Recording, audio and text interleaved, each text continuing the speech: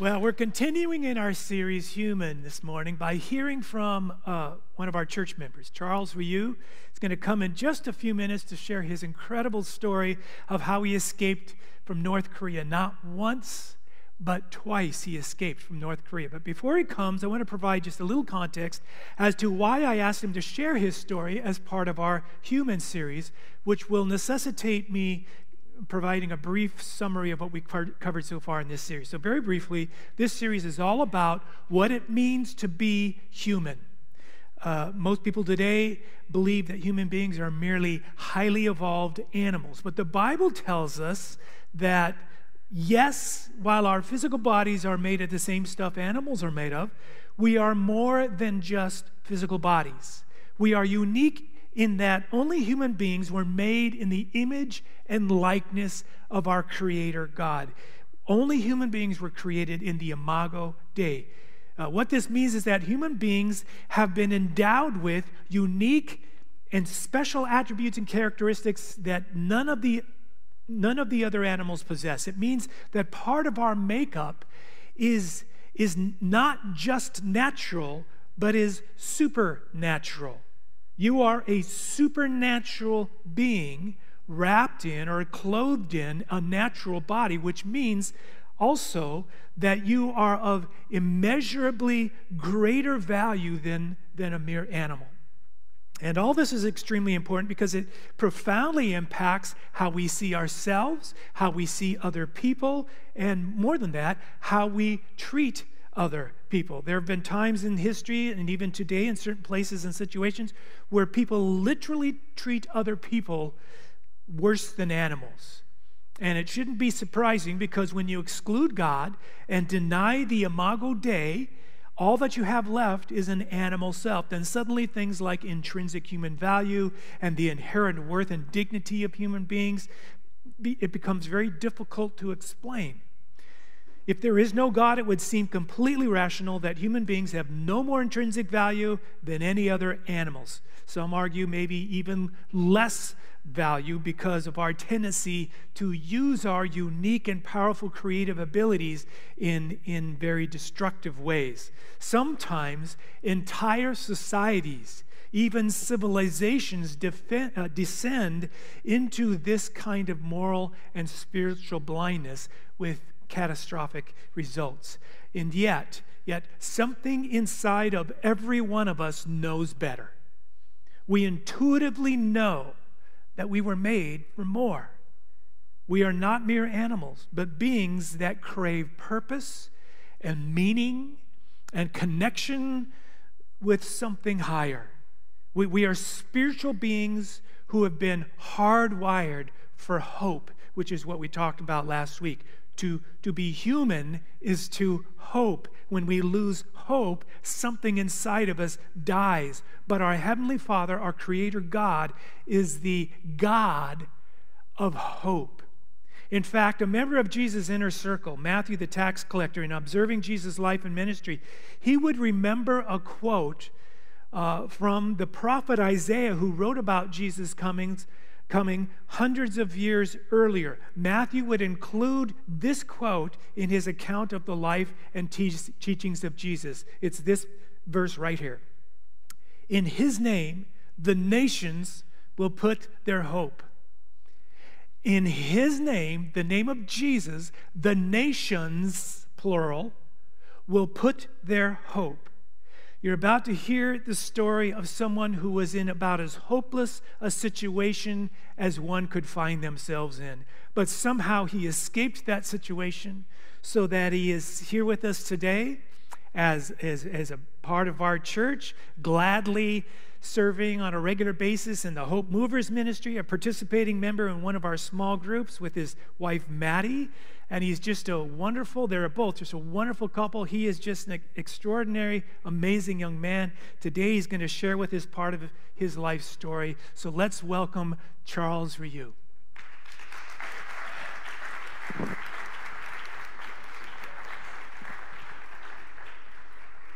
Thank you, Pastor Jim, for that wonderful introduction. I'm grateful to be here and to share my story. I'm very excited to share my story, not just because I get to brag about how cool I am, but also at the same time, I get to share the life story of a North Korean people. And most importantly, I get to share God's miracle, His story.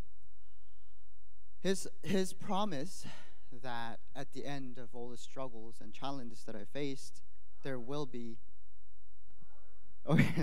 there will be a other side.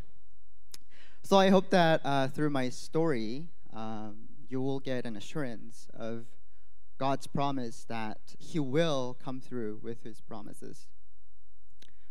I was born in North Korea to a Chinese father and North Korean mother. But when I was 5, my father abandoned me and my mom and left to China, and he never returned. I lost my mother 6 years later from starvation. From then on, I had to figure out how to live alone, begging for food from the strangers on the street and battling starvation and freezing winter weather. I ended up living with my aunt about a year until my father sent my half-brother to take me into China. So I lived with my half-brother about another 2 years, and finally he helped me to escape North Korea. So he had arranged a smuggler, and the smuggler had paid off the border security guard and told me that when you go to the river that divides North Korea and China, just pretend that you're taking a bath, and when nobody looks, just go right ahead, and your dad will be on the other side waiting for me with a taxi cab.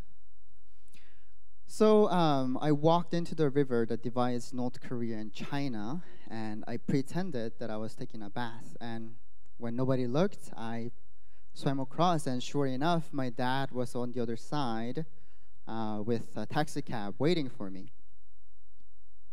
And we just drove right off to his house.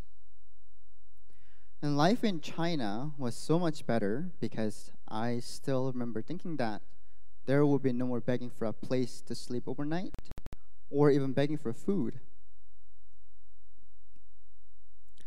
One day, a friend of my father's, whom claimed to be a pastor, came to my house, and he taught me about Jesus. He gave me a little Bible that had Gospel of Matthew. And at the time, I didn't really know what Christianity was, and I couldn't really grasp the concept of Christianity. However, I still read the Bible because whenever the pastor came back to my house, he would give me a snack and a little bit of money according to the how many pages I've read. So I guess in a way, the pastor bribed me into the kingdom. Yet, my faith was about to be tested because the Chinese government didn't recognize North Koreans as refugees, and they arrested me, and they deported me back to North Korea. And I remember the day I lost all hope. I was in the back of a Chinese police truck, chained to a couple of the North Korean refugees. We turned a corner, and I could see the North Korean border in the distance. For 2 weeks, I have been kept in a Chinese jail, waiting to be sent back to North Korea. I was terrified of being punished for leaving my country. And I was so sure that I will be in big trouble as soon as I step back into North Korea. The truck rolled to a stop at the border, and the North Korean security guards were screaming at us to get off. The North Korean secret police wanted me to confess that I was trying to defect to South Korea, but the truth was I went to China to find my father. I had no desire to defect to South Korea, and I begged them to understand. I didn't confess, and after beating me for hours and interrogating me for days, they sent me to a detention center. I was told that I would only be there for a couple of weeks because I was so young. I was only 15. Most American 15 years olds are sophomore in high school. Their lives are full of hanging out with their friends, taking driver's ed classes, and going to sports practices. At 15, I was in a detention center working up to 12 hours every day.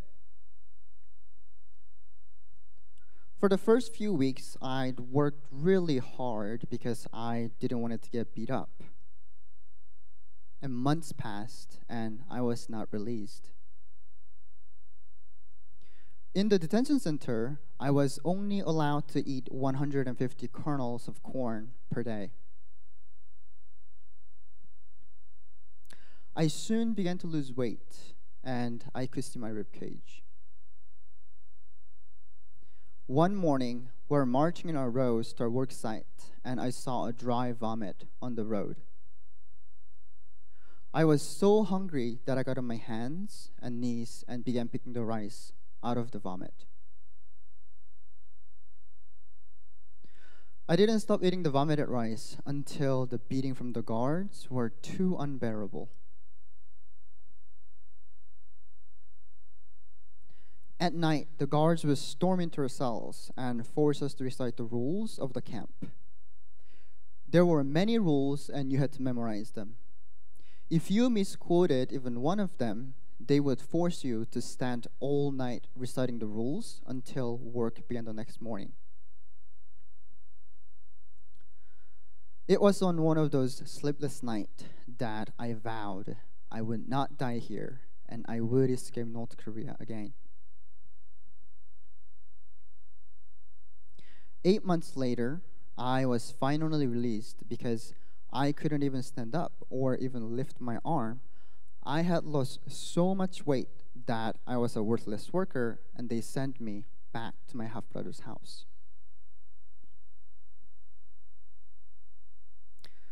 I spent many months trying to regain my strength, but without any money, there was no way of supporting myself. So I soon began working in a coal mine where I was paid only in rice. 6 days a week, I would enter the cold and damp tunnels of the mine. The most of other boys that working in the coal mine were my age. We would push 1,000-pound steel coal cart miles into the mountain. Then we'll crawl down the smaller tunnels with empty sacks and only return once they're full. Working in the coal mine was very dangerous. Cave-ins were common, and I saw other boys lose their arms and legs as the accidents occurred.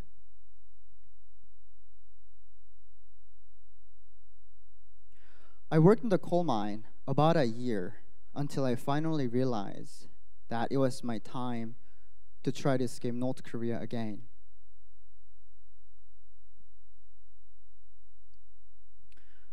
And I knew how hard escaping North Korea would be without any money or food. And I knew that if I was caught, I could be killed. But those risks outweighed working in the dark coal mine every day until it was my time to lose a limb or die. So one morning, I stole 5 flashlights, and instead of entering the mine, I walked up the path and began running. I sold those flashlights at a market, and I used that money to buy food. I spent the next 3 months hiding from the police and waiting for my opportunity to travel to the border town. But in North Korea, there are no freedom of travel. There are checkpoints on all major roads, and it would have been impossible for me to board a train because I didn't have enough money or even proper document. On a humid day in August, I was lying down on a hillside. And in the distance, I saw a train come to stop, and people were exiting out of the train cars. I approached, and I realized that the train was going to the border town. And as the passengers boarded again, I joined the line. The guard would ask for my papers and documents, and I lied that my mother had them and that she was already on the train. And the guard nodded, and I headed straight for the train bathroom to hide. For the next 2 days, I hid on the train. Sometimes I would have to climb out of the window and hide on the roof of the train, or sit on the hitch between the two cars to avoid the guards. And if I was caught, I would most likely to be handed over to the police and end up in a labor camp. I was halfway through the border town when the hand of a guard grabbed the back of my neck and dragged me to a holding cell on the train. There were 2 other boys in the room who had been caught too. As the guard locked the doors to the cell, he told us that we would be handed over to the police at the next stop. I thought about how terrible the detention center had been. The long days of manual labor and sleepless nights that I spent memorizing the rules, and the constant feelings of hunger. I refused to let that happen again. As the train began to slow down for the next stop, I began panicking. In the midst of panicking, I saw a window was unlocked, so I pushed it open. I squeezed out of the small opening, and I jumped off the moving train and rolled into a ditch. I walked for hours, illegally boarded a second train, and 2 days later, I finally made it to the border town.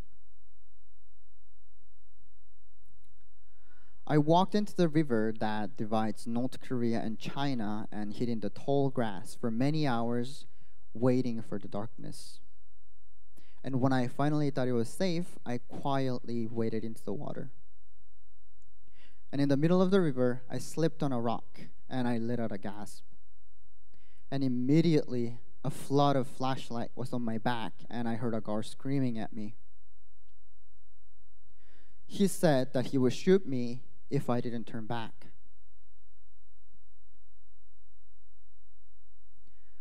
I knew I was dead either way. Either he would shoot me, or I would obey and return to the shore, only to be shipped off to labor camp. I was not going to turn back, and I kept waiting ahead. The guard kept screaming at me, but he never pulled the trigger. Each step took me further away from North Korea and closer to dream of my freedom. 5 minutes later, I was dripping wet, but finally back in China. I walked in China for 3 days without any water or food. I was exhausted, and I was hungry, and I was dehydrated. And at the end of the 3 days, my shoe fell apart, and my feet was bleeding. And finally, I collapsed. And all of these regrets were just like flooding into me. And I started blaming my parents for bringing me to this world and having me go through this struggle. And eventually, I remembered that I needed to pray. So I began praying to God, and I prayed that if God were to save me, and I'll do everything and anything. A moment passed, and my prayer was answered. A Chinese gentleman drove a motorcycle, and he stops, and he looks at me, and he says, "Are you from?" He says, "Where are you from?" And I spoke broken. I still speak broken Chinese, and I couldn't understand what he was saying. He's like, "Where are you from?" So I said, "I'm from North Korea, and I'm looking for my father." And he took me to his house, and he gave me a medication. He fed me. He gave me a clothes. He gave me shoes. And next morning, he helped me to make a connection with a South Korean pastor who eventually helped me to come to Southeast Asia, where I was processed to come to the United States.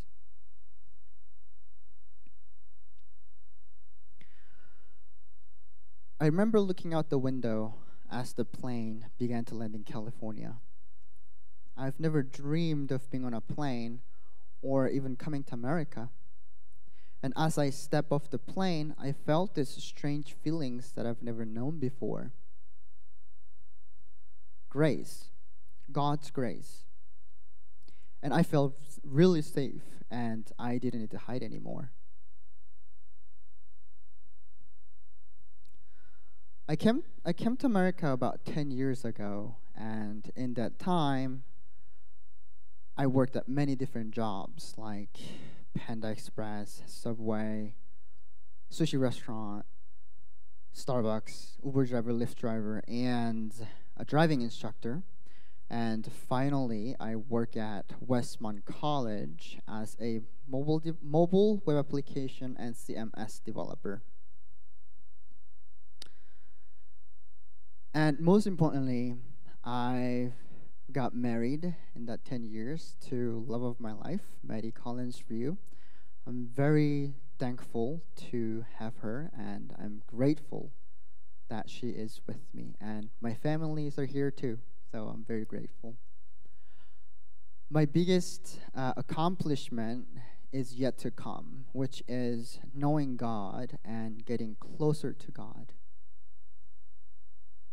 Thank you.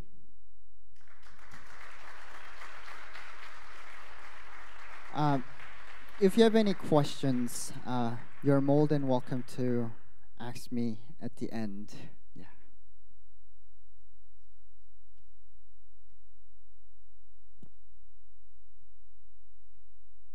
Let's put that verse, the next verse, up on the screen, can we? This is Psalm 138, verse 8. The Lord will work out his plans for my life. Your faithful love, O Lord, endures forever. Do not abandon me, for you made me. Charles, I think that might, where did you go? Is he back? I think that might be your life verse right there. The Lord will work out his plans for my life. Your faithful love, O Lord, endures forever. Do not abandon me, for you made me. I think so. Now, not many of us have ever had to face what Charles had to face. But we all face our own situations and circumstances that at times seem absolutely hopeless. This verse is a verse we can all carry with us in such times. The Lord will work out his plans for my life. Your faithful love, O Lord, endures forever. Do not abandon me, for you made me. See, God has plans for you.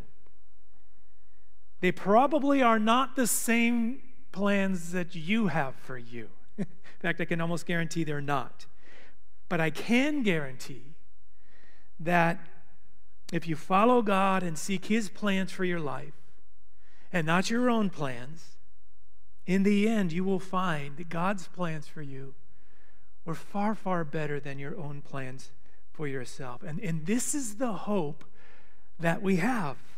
This is the hope that fuels us and keeps us going when we get discouraged, when we get depressed, when we find it hard to see the point of even going on, when you just want to give up and check out and throw in the towel. We have to remind ourselves regularly that God still has a purpose for my life. When your plans are frustrated, he's working out his plans. I just need to believe that and keep going and stay hopeful, being willing to lay my plans on the altar so that his plans can come to fruition, because he's taken me somewhere and he's doing something, and he's making me into someone. This is what it means to be a human. So thank you, Charles, for sharing your story, a story very much in progress. And I think it's obvious to all of us here, and I'm sure to you as well, that God has still remarkable things for your life to produce. So, dear Heavenly Father, thank you for Charles and Maddie, and for saving him, rescuing him, and bringing him to this country, and giving him a hope and a future. And Lord, we pray your blessing on him, and that his voice, God, would be a source of encouragement and strength and hope for many, many other people. And Lord, we believe you when you say that you will work out your plans for our lives. We believe you. Help us to have faith in that. Put our trust and confidence in that, even when things seem difficult, even when they may seem hopeless, Lord. Your faithful love, O Lord, endures forever. In Jesus' name.